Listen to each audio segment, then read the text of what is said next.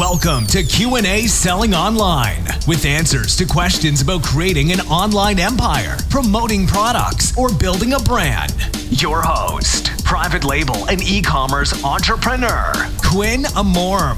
Welcome to the show, my friends. Today we have with us husband of one and a father of seven.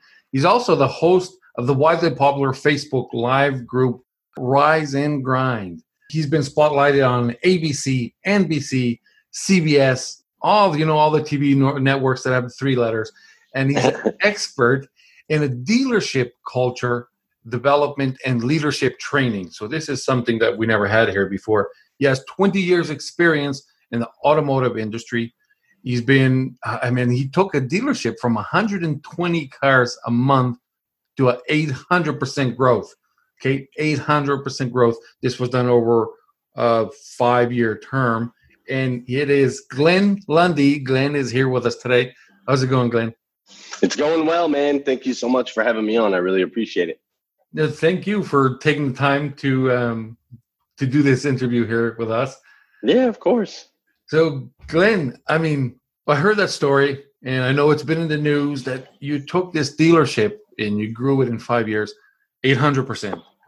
So if sometimes growing something 800% that is just starting is very easy, because 800% of nothing is still nothing. Right. You took an existing dealership that had 120 sales per month. Like that, how does one do that? Well, we focused on just 4 key areas. We wanted to scale in volume, scale in profitability, scale our employee retention, and scale our overall dealership culture. We wanted to create a winning culture where year after year, month after month, we were having success.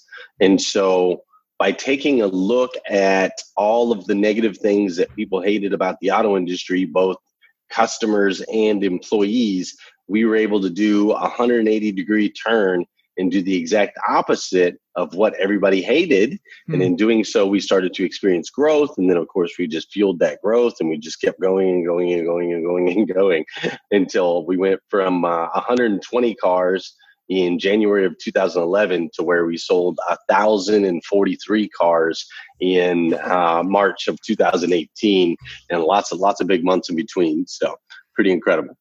Man, what is that? 3.5 cars per day average, isn't it? So when we sold 1,000 cars, it's like 34 cars per day, something like that on average. Yeah. Incredible. So we're only open 12 hours. So I used to break it down. It's like 3 cars an hour every hour for a straight 30 days.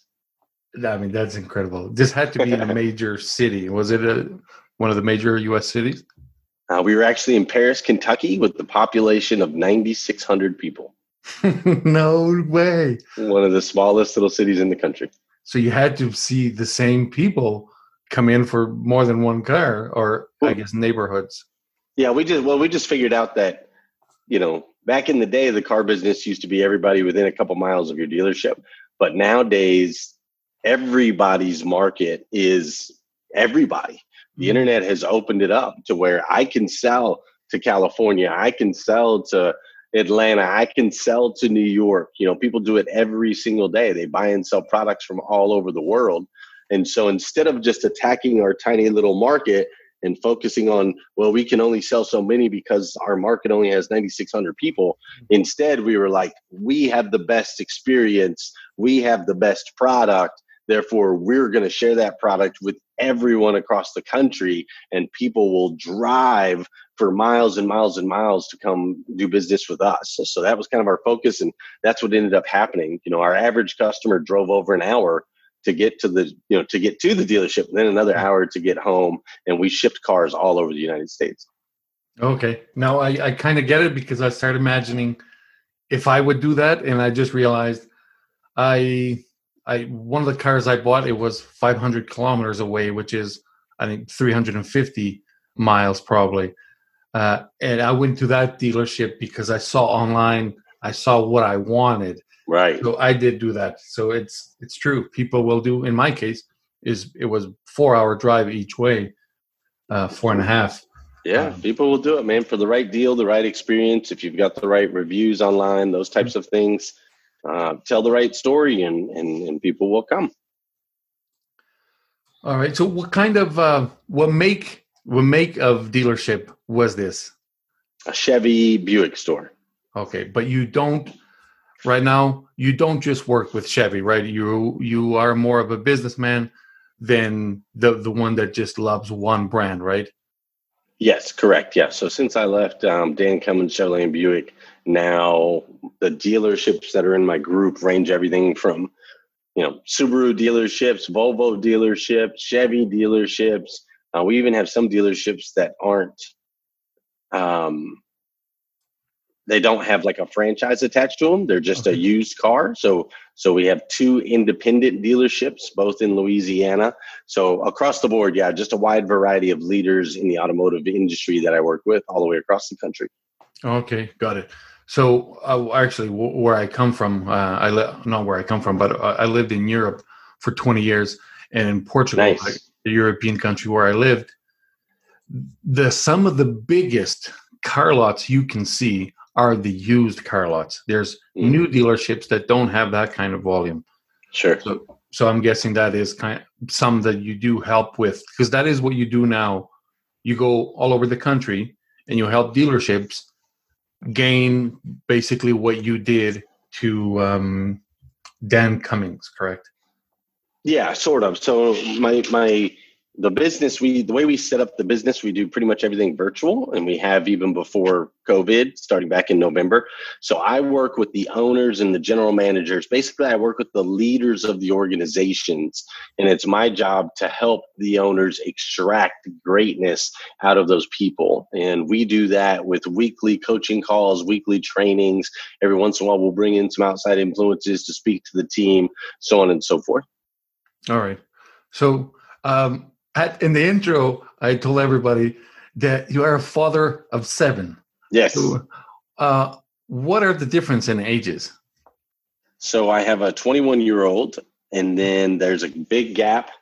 And then I have a 10-year-old and an 8-year-old and a 6-year-old and a 4-year-old and a 3-year-old and an 18-month-old. And my wife is pregnant right now with the number 8. Wow, Glenn. So congratulations. Thanks. And man, I know because I'm a father of 3, I know it's super incredible. There are parts that I didn't like, the sleepless nights. Sure. I still remember them because 2 of mine were born at the same time. Oh, wow. So I have twins. Yeah, nice. And man, there was a long time where there was many sleepless nights because if one wakes up, he will go and wake up the other one. Yeah, and then for sure. The other one will wake up the other one. So yeah, bouncing off each other. Tell me, how does that help you, or how does it influence your business? Because you have to spend some time away from home, away from them. Sure. Do you end up getting used to it, or you still are dying to get home every time? No, man, I love and I'm very passionate about both my family and my career. My wife is an amazing human, and she homeschools all of our children. She has for the last 3 or 4 years, something like that. So she homeschools the children. So what we do is, my wife's got her lane. She takes care of the house. She does all of those things. And then I kind of have my lane as far as the business, and we come together through our marriage and through our children. And so I believe that the season that we're in right now, some people will say, well, you have to sacrifice time with your kids. And I don't believe that. What I believe is that sacrifice is not the word. I believe that we are investing in our children's future, right? So by putting in the work and by traveling, by working with the dealerships, and building my own business, by doing all of those things, that is an investment. I am exchanging my time in order to invest in my children's future. Now, we try to make, when I'm home, obviously I try to spend, as much time with them as I can. I have a goal this year. The last 20 years when I was actually in retail automotive, I never had breakfast with my kids, and I would have dinner with my kids, maybe once a week, once or twice a week, because I was always working crazy hours. So now I have a goal of having breakfast and dinner with my kids 250 times in 2020. So that leaves me 115 days to be able to travel, to be able to be gone, so on and so forth. And so really it's just a matter of making sure that you get the quality time, making sure you dedicate and commit some time, but also don't feel guilty when you're working, as long as it's an investment in your family's future. Now, if you're just out there being lazy and you're working, I'm working late, I'm going to work early, or any of that crap, but you're not actually putting in 110% every minute that you're there, then yeah, you're sacrificing time with your kids. But when you're investing, going freaking balls to the wall, pedal to the metal, giving it all you got, that's an investment in your children's future. I really like that. I like that, Glenn, because I tend to work long hours. I do it from home, so they are kind of they're next door. Sure. But I do kind of, separate myself because I have to do my own work. And sometimes I feel guilty about it. But then I start thinking about it because I'm not just pretending to work. I'm actually doing stuff. And it is for them because I want, the faster we can grow, the faster we can do, have the freedom to go on, picnics and that's what my kids like, picnics and camping. Right. The babies.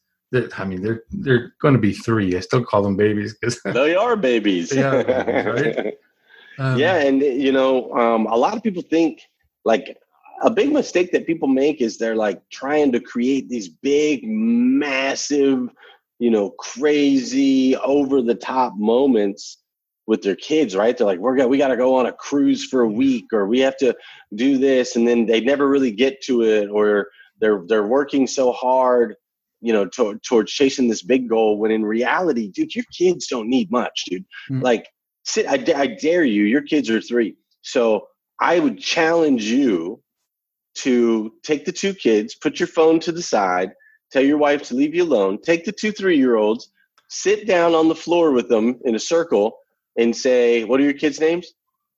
Caden and Hope. And so I have a third one, but she's 6. That's Carly. Okay, so take all 3 of them. It's Caden and Hope, and who's the third one? Carly. Caden, Hope, and Carly. What do you guys want to do? And they're going to say, well, we want to play a board game, or we want you to do this, or we want to play a video game, or whatever. And you're like, okay, let's do that. And do that with them, and I promise you, 12 minutes later, one of them will be running over here going for mama. Another one's going to want to do something else. The 6-year-olds, 10 minutes is all these kids need. And but we just keep saying, we'll do it later. We try to make some big trip or whatever, man. Just take 10 minutes, sit down. What do you guys want to do? And by the time you give them that much attention, they're already on to the next thing.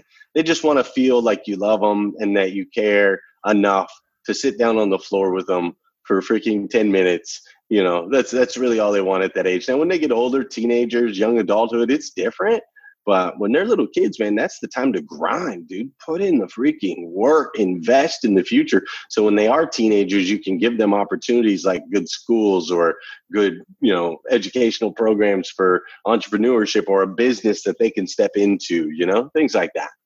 That's so true. I know for a fact that is true, because the big trips, sometimes you want to do them because you think that's what's going to do it. Right, and right. I know my kids, they love building Lego blocks, the big blocks, and building towers, and then playing with Play-Doh. And I do sometimes go there, and I feel great too, because I can build things out of Play-Doh that, to me, they look like nothing. But if I tell them it's a fish, they believe it, and they think I'm really good at it. That's right, man. That's awesome. And it's so easy. They will be pleased with just something like that. That's it, man. You do that, you do 10 minutes a day every day, and wow, what a relationship you can build over time, Absolutely. So Glenn, tell me something. Life hasn't always been easy, right? it's not always winning. We know life is made of ups and downs. Did you have any of those? Well, I believe that all human beings' lives go through 4 seasons. And as we go through those seasons, it just cycles. It just keeps on going to the next and to the next and to the next. And sometimes seasons are worse and sometimes they're a little bit better. It's just like 4 seasons in real life: spring, summer, fall, winter. Sometimes you have a really bad winter. Other times it's not that bad of a winter. And so as humans, what I've seen, because I do have so many kids, and this is how I kind of realized it, what I've seen is that we go through 4 seasons. So we go through seasons of change where, if you picture like a kid, right, your baby is just laying there and it's like all the baby does is lay there and poop and pee and goo goo gaga. That's it. And it's totally content, just laying on its back, can't lift its head, can't do nothing, right? And then what happens is all of a sudden something changes up here. And that baby says, wait a minute, I want to move. Like, I don't want to be counting on this dude to come pick me up all the time And so something changes up here. And then you see these children, these babies, they start to like stick their arms out, push their arms out. They start trying to lift their neck up off the bed. They start trying to roll over. And what they're doing is, as they're going through the struggle, right? First, there's a change followed by struggle. As they go through that struggle, their muscles, their coordination, all of that stuff starts to get stronger, right? It starts to grow. And as the muscles grow and the coordination grows, then all of a sudden they roll over and we're like, yay, baby rolled over. And then it happens again, right? There's a change. They say, okay, well, now I'm not okay with just rolling over. I want to crawl. Then they go through this process of struggling with their muscles, which ultimately leads to the growth of the muscles, which leads to success. They crawl. Then they go through it again and they walk. And we go through it again as we go, as we grow up. And so change, struggle, grow, succeed. That's the process of my life, your life, and everybody's life, and will continue to be for the rest of forever. As things change, we can always count on them being followed by struggle. Know that struggle that a lot of people run from is where your growth comes from. Mm-hmm. The growth is what leads to success. There is no success without growth. So for me in my life, I had many, many, many times where, I was going through a season of change and didn't really know who I was or my identity. And so I tended to make some bad decisions with that in my early years, chasing the girls, the drinking, the drugs, all of those things. And those changes in my life led to major struggles, man. I've been homeless. I've been in jail 17 different times. I've been suicidal, massively depressed. All of those things in my, from 20 to 30 was crazy, man. Like, and it was just this, I would make a change and then I would struggle, and my struggles were really hard and really real. But through that, I've been able to grow into the man that I am today, and to have the opportunities that I now have with my family, with my business, with my platform, speaking and sharing my message with the world. It all came from those struggles. So now I'm experiencing some seasons of success on the backside, but I'm prepared for the next change, the next struggle. You know what I'm saying? So that's kind of how it goes. That's the way I look at the world. And right now things are not easy. They're still really, really, really, really, really hard. It's just a season of success until the next big thing comes at us, Yeah. Well, yeah. Thanks for sharing that with us. And I agree that without the struggle, you don't develop the muscle, right? It's not really always the physical muscle, the brain muscle, or that's right, that you require for success. So, some people that went through, it's easy also when you go through some of the hard points. A lot of people that are a little bit weaker can give up, right? Yeah. And because they don't know that, I often tell people that the failure is always required, because it's not like success is in one direction and failure is in the other one. They're both in the same direction. You just have to pass through the failure to get there. And people that think that success is an opposite direction, when they get to the failure, they may start to walk back. Sure. And they get further away from where they actually wanted to be. So yes, if you're going through any rough times, just know that don't give up. Everything gets better. No doubt. Glenn, there's one thing that I don't know the full story that I remember many, many years ago, like a century ago, where before there was cars that you would be able to sell, people would ride around in horses and chariots, sure. and there were U.S. cities that were so overpopulated that there was so much horse poo that was the issue. It was so big that they thought they wouldn't be able to ever control it. Right. And then with the invention of cars, that kind of fixed itself, right? And that was one of the solutions that there was no solution at the time. They couldn't figure it out. And with time, most things ended up solving themselves. Sure. And just knowing that is going to help a lot of people out there. I agree, 1,000%. And you mentioned winters. That's a good analogy, because my winters here are 8 months long.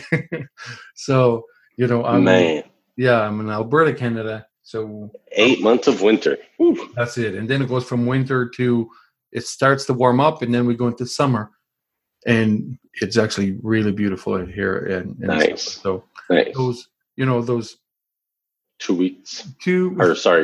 Those two maybe 2 months of summer that we get here. Yeah.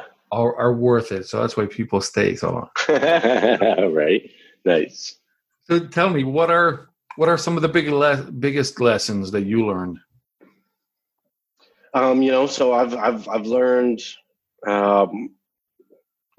quite a few things. One of the biggest things that I've learned in life is that, we're most comfortable in life, like right before death, is one thing that I realized. There was my grandfather, Alfred Smith. My grandfather passed away.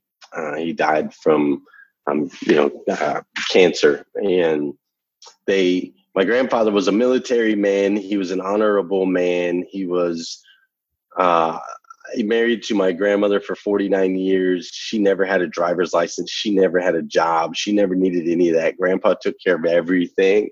And he was just a good old American, boy. And I never saw him not wearing a shirt and tie, ever. Saturday, shirt and tie. Sunday, shirt and tie. Monday through Friday, shirt and tie. The man always wore a shirt and tie. And I got a phone call saying that he only had, moments left to live. We all needed to get to the hospital. I was in Kentucky. Other members of my family were around the country. So it took everybody a while to get there. And my grandfather, even though they told him he had minutes left to live, he held on until the very last family member showed up, my Aunt Julie. And when she showed up, we were all surrounding his bed, like in a semicircle. And here's this man in this bed, and I don't even recognize him.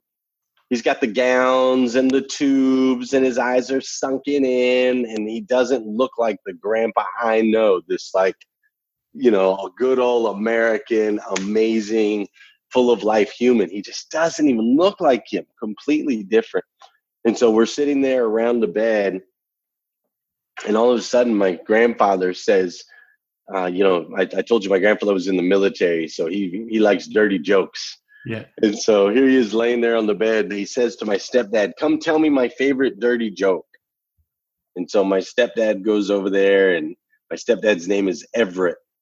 And so my grandpa, his name is Al. He says, "Everett, tell me my favorite dirty joke." And my stepdad leans over and he says, "What do you call Moby Dick's father?" And my grandpa kind of cracks a little bit of a smile, and he says, "I don't know, Everett, what?" And my stepdad says, "Papa Boner." And we all laugh, and the tears come out of our eyes. And then my grandpa says, "Bring me my wife." And my grandmother, all 4'10" of her, she's this tiny little woman. She goes and she climbs into bed with my grandfather, and he wraps his arms around her, and he passes away. Wow. In that very moment. And that experience Quinn, it taught me that we're most comfortable. Well, it taught me two things. The one thing that it taught me is that we are spiritual beings. Like, you can't argue with me. Science cannot explain to me how my grandfather, who had moments left to live, was able to hold on until the very last family member came. He was able to get told his favorite joke right before he passed away and wrap his arms around his wife of 49 years. Science can't explain that to me. We are spiritual beings. We are connected. We are not just flesh and bone. So that was the one thing. But the second thing I learned is we're most comfortable in life right before death. Because there was a moment when my stepdad was telling the favorite joke and my grandmother was coming over. There was this brief moment where my grandfather, like, the light had come back on in his eyes. His skin had filled back in.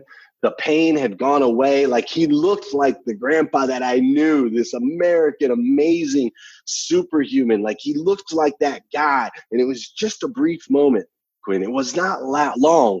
It was just a moment.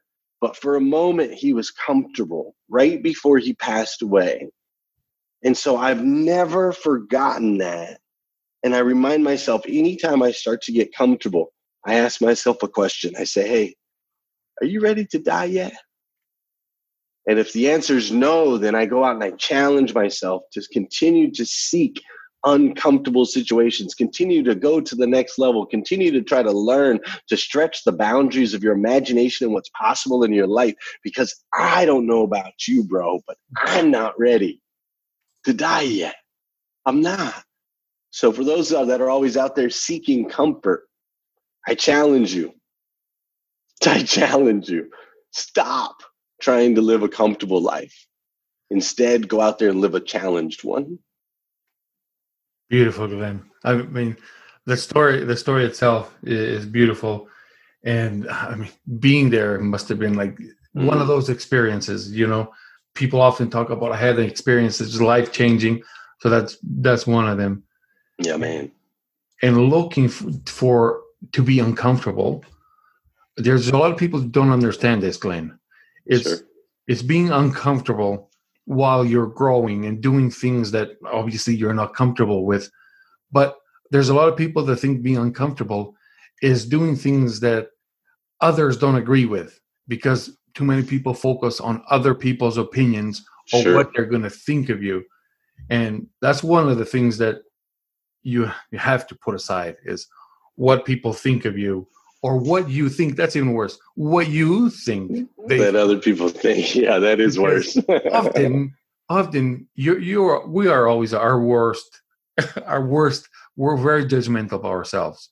Yeah, no doubt. We can put thoughts in our mind of what others are thinking about us, and it may not be true. So if you can control that, and then being comfortable with the other growth, the one that's actually making you growing. That's what Glenn is talking about here, guys. That's it. Right? It's not what you think people think. Right? That's right. It's about, just pushing yourself to that point of the struggle. The struggle is where all the growth happens. So, if you're the smartest fish in the, if you're the smartest person in the room, then you're in the wrong room. Simple as that. Yeah, I like that. Always surround yourself with people that are smarter than you. So, Glenn, you did that. I know you studied successful people to see kind of what their lessons were, right? What made them successful. Is that what you do in the Rise and Grind? Yeah, so my Rise and Grind show, that's a daily morning show, Monday through Friday, 5:30 a.m. And then I also have a group on Facebook, #Rise and Grind, a little over 30,000 members in the group. And so the premise of #Rise and Grind is simple. It's that you've got, as far as the group and the structure and the show, it's motivation, education, and inspiration. That's all you'll ever find in the group. That's all you'll ever hear on the show. Motivation, education, inspiration. But really, the mission and the message that we're trying to get across is that if we can change the way you start your day, it'll make a massive impact in your life. Just a simple change of changing the way that you start your day. And so we believe, and I believe, that if I can help teach people to rise every single day with intention and purpose, then they will ultimately evolve into the absolute best version of themselves that they can possibly be. And when they become the best version of themselves they can possibly be, they now have the ability to make an impact on their friends, on their family members, on their communities, globally. They can change the world. And the best part about it is it's something that we can do together, right? All of us growing, leveling up, teaching each other, expanding, impacting. It's something that we can do together. So our 4, core values are rise, evolve, impact, together. And that's what hashtag Rise and Grind is, a body of 30,000 people that we come together. We do things in the community. We do things online. We raise money for different things, organizations and whatnot. And then also we're just a place of motivation, education, and inspiration. Do you have a morning routine yourself? I do. So I have 5 simple steps, and I wrote a short book on this. You can get it for free at themorning and then the number 5.com. You can get it. It's a short read, take you maybe an hour to read the whole thing. There's an Audible version of it as well. But it's five simple steps, and my book breaks them down. So step 1 is never hit the snooze button. Never. I saw your eyes kind of look over. Oh, never hit the snooze button. That's 1. Number 2 is don't touch your phone first thing in the morning. I do that. Oh, I saw your eyes go over. Look. No, I do that one. I don't touch it in the first hour. Good. Yeah, not in the first hour. Yes, that's very, very, very smart. There's too much bad stuff in there. Yep. So no snooze, don't touch your phone. Number 3 is gratitude and goals, which to a lot of people that sounds like 2 different things, like writing down the things you're thankful for, writing down your goals, but really it's one. The reason I believe that is everybody hears, you need to write down your goals. And I think it is powerful and important to write down your goals. However, I feel like you have to, however, if you write your goals from a place of lack, they are not as powerful energy-wise as if you write your goals from a place of abundance and a place of appreciation. So it's really important that you write down all of the things that you're thankful for prior to all of your goals, aspirations, and desires. It just adds fuel. So you're saying, I'm happy where I'm at. I'm thankful for all that I have, but I'm still going to reach for more. Versus when you go straight into goals from lack, you're like, everything I have sucks. I hate my house. I hate my life. I hate my job. And now I'm going to reach for more. The energy is completely different. So step 3 is gratitude and then goals. Step 4 is take care of the physical, some type of physical exercise, whether you work out, whether you walk, whether you play a sport, whatever it is, just take care of yourself physically. And then number 5 is the most powerful one of the entire system. So basically what you've done in the first 4 steps is you've spent the entire morning being selfish in a positive way. You've been taking care of yourself, your own gratitude, your own goals. You're taking care of yourself physically. You're not touching your phone. You're not allowing anyone else into your world. You're really being selfish in the morning, but it's a positive selfish. So now that your energy is vibrating at such an incredible frequency, you now have a responsibility to do step 5, which is to send out an encouraging message to someone else, to make an impact in someone else's life, to lift them up. And it's really just as easy as grabbing your phone and sending out a text. Hey, John, really appreciate our conversation we had the other night. It really meant a lot to me, man. I'm really glad that you're my friend. Hey, Quinn, I really appreciate you having me on your podcast yesterday. It was an incredible opportunity. I appreciate you listening to my voice. Hey, honey, I just want you to know we've been together for years and I love you more today than I've ever loved you before. Hey, coworker, hey, person on Facebook, I know you've been dealing with whatever, and I just want to encourage you. You're an amazing human. Thank you, right? Send out an encouraging message when you're vibrating at this massive frequency. Dude, it shreds through obstacles. It breaks down walls. It dives deeply into people's hearts and minds, and it always comes back tenfold. Always, every single time. So step 5 are 1, no snooze. 2, stay off your phone. 3, gratitude goals. 4, take care of the physical. 5, send out an encouraging message. You do those 5 simple steps every single day, and it'll lead you to an extraordinary life, I assure you. And Glenn, that's fantastic, man. You, I can see you're an expert at this. So I wrote them down. I'm here taking notes as if I'm listening to somebody else's podcast. That's awesome. So I wrote them down. I also got the site, the Morning 5. I'm going to put that on the show notes. Thank you. For people that want to hear more about you, and I'm sure they would, because this is incredible. And thank you. Just by doing these 5 steps, I know people's lives will change if you do them, because that's right. I don't do all of them.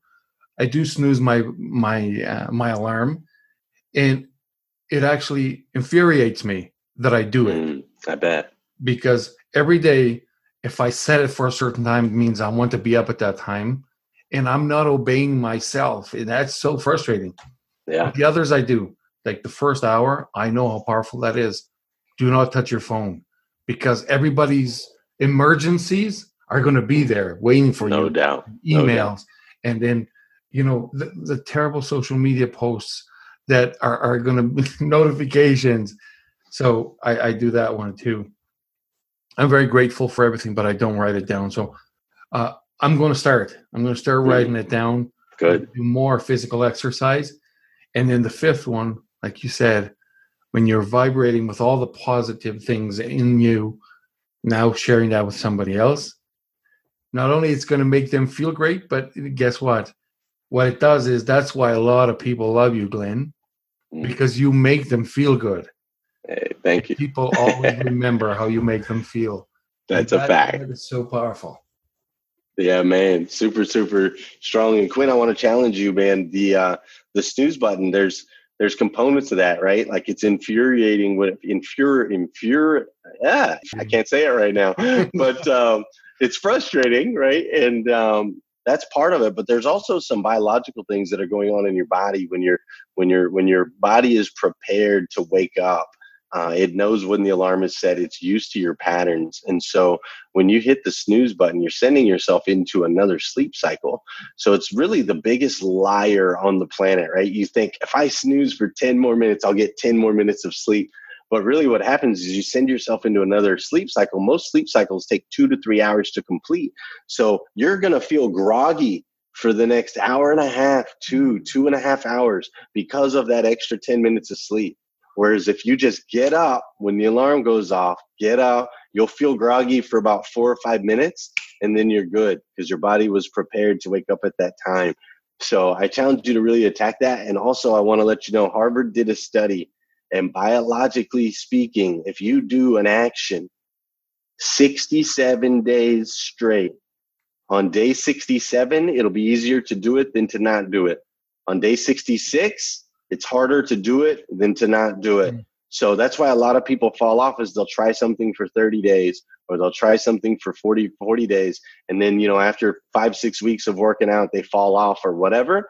It's because biologically it takes 67 days for that to be ingrained, to become easier to do than to not do. So on themorning5.com, it talks about it. We challenge people, do these 5 simple steps for 67 straight days, and then it'll be easier to do it than to not do it. And it changes your whole world. Thanks for that, Glenn. I'm going to definitely try it. And because it makes sense, because there are some days, and they're rare, that I have to wake up even before the alarm goes off. Sure. Right? And I feel more energetic right there. That's right. When I take the snooze, there is the next hour or so that you don't even want to talk to people. You just want coffee and be alone. So that makes perfect sense. And there was another thing about the 67 days. There's a lot of people, and many of you are probably listening right now, that you heard that it takes 21 days to create a habit. That study was done almost a century ago when humans change. We don't have the same attention span anymore. There's people that say that humans have an attention span smaller than a goldfish. Right. And it is true. Even me personally, I know I was able to focus on things for long periods of time before. And now it's so easy to get, there's always a shiny object. No doubt. And it's like, something new. Yeah, so, you don't even realize it. Yeah, humans have changed. And it does take 67. Maybe for some people it takes longer. I don't know, but it takes a while, and that's really what you need. Is you need a biological change. It's gotta change on a cellular level. When things change on a cellular level, then it's easier for you to continue that new pattern. Perfect. So Glenn, I have the Morning Five for the show notes. Where else do you want people to look for you and find you? Yeah, if they can go to glennlundy.com on my website, it's got links to Facebook, Instagram, all my socials. It's got links to all the videos that I do, the work that I do with car dealerships. All of that stuff is at glennlundy.com. Sweet. I'll have those on the show notes, and I'm going to check out here on the Morning Five. The book, I saw that. Does it have an audio version? I saw that some. It does. Uh-huh. That's beautiful. Okay, I want the audio one. Yeah. I lose my focus when I'm reading on, small letters. I lose my focus even. I do too, man. I do too. So I very much like an Audible. I'll listen to an Audible, and then if I love the book, I'll go ahead and get it on paper, and I'll reread it as I'm listening to not at the same time, but I might have the Audible in my car and the book in my hand. But that's the only way. I can't just sit and read a book for long periods of time anymore. It doesn't work. That's so funny because I do that. I buy the Audible to listen, and sometimes I buy the book just to have on the shelf brand new. I never opened it. Yeah, I feel you on that too. Well, I'm guessing a lot of people that hear podcasts have that feeling too. That sure. It's so much easier. Glenn, thank you so much. We have to stay in touch, and I'm going to download the book right now. Awesome, man. I appreciate that. Thank you so much for having me on. Thank you. All right, my man. Take care.